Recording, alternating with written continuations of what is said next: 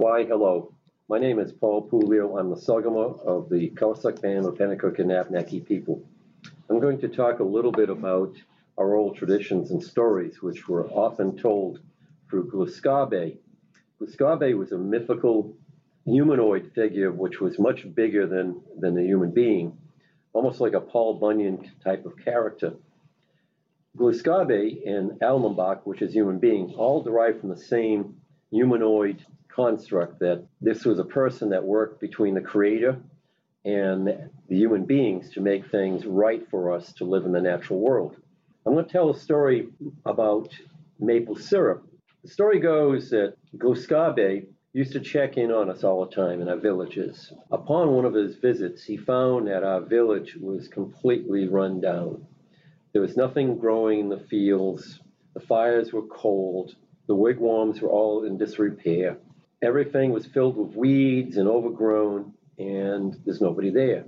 He had been so familiar coming to this location, finding the children playing in the stream and swimming, and people hunting and fishing all around through the forest around the village. But he saw no one. He also was disappointed that nobody was tending the fields. So women would be out there normally hoeing and weeding and taking care of things, making sure the crops were on the right road to harvest. But there was nothing there. There was nothing growing. He got quite concerned that the Alnambak had finally been killed off by some unknown force, because Gluskabe's purpose was to try to find and protect us all the time. Much like we were caretakers of the earth, Gluskabe was the caretaker for all the human beings.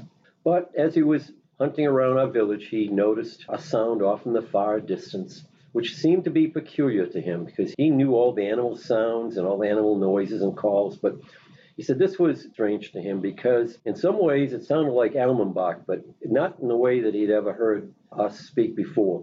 It was like a low moaning groan. Moo, moo. And he said it seems strange to him because it's not the kind of thing he would hear. He'd hear laughter and playing of children, or he'd hear people in all kinds of conversations, but this was not the typical thing that he'd hear from our village.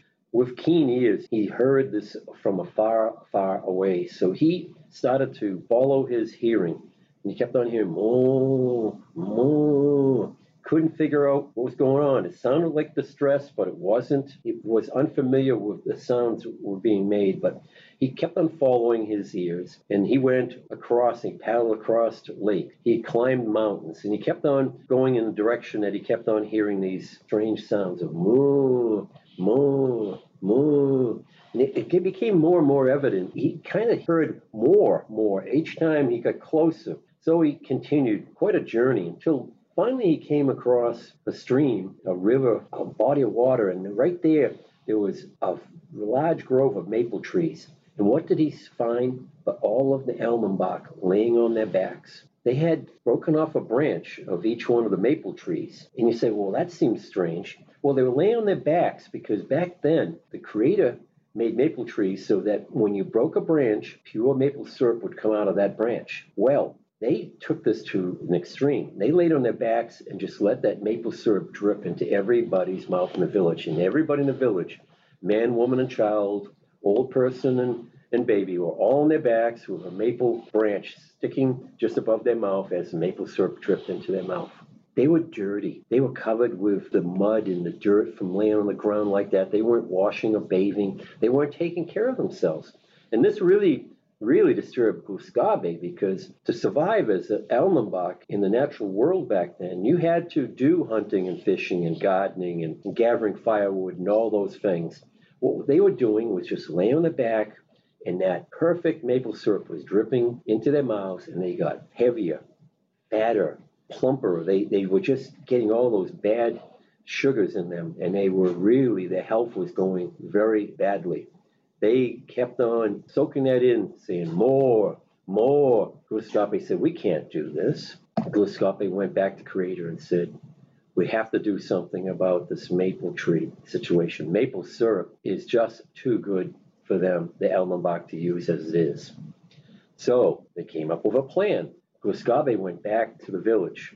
He asked the birch trees for some bark. He took that birch tree bark, and because Gluskabe was mythical and magical in a lot of the ways he did things, he made a birch bucket, and he blew on them. And as he blew on them, each one of these buckets he made out of birch bark got bigger and bigger, to the point that if we looked at it today, it would be the size of a barrel. He took each one of these birch bark buckets that he made, and he went to the river, and he filled each one up. And he went to the grove of trees, and he poured the water into the trees. He did this 40 times. And as he did this, that sweet, pure maple syrup sap got lighter and thinner until a point it almost got to be like water, with a little bit of a hint of maple, but a little hint of bitterness in it. And as that started to happen, people started to get up. I said, "What happened? What did you do, Gluskabe? You ruined the maple syrup.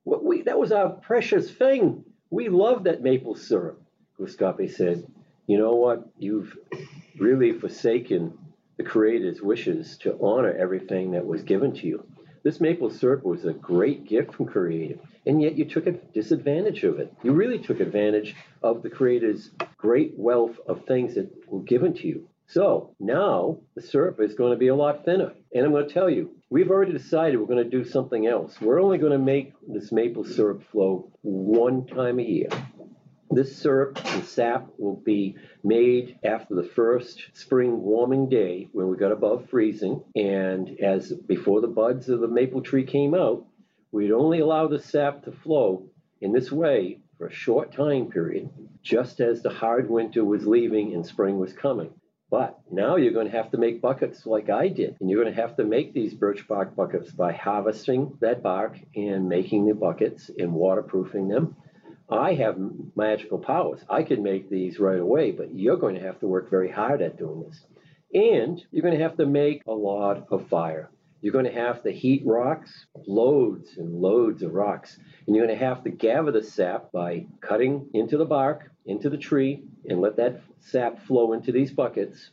You're going to have to gather the buckets with all this thin sap.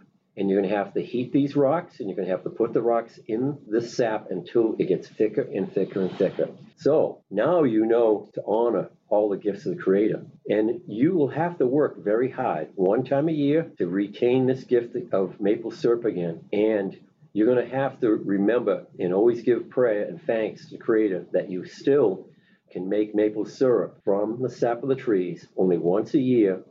And that is my gift to you to honor maple syrup. And so the story goes today.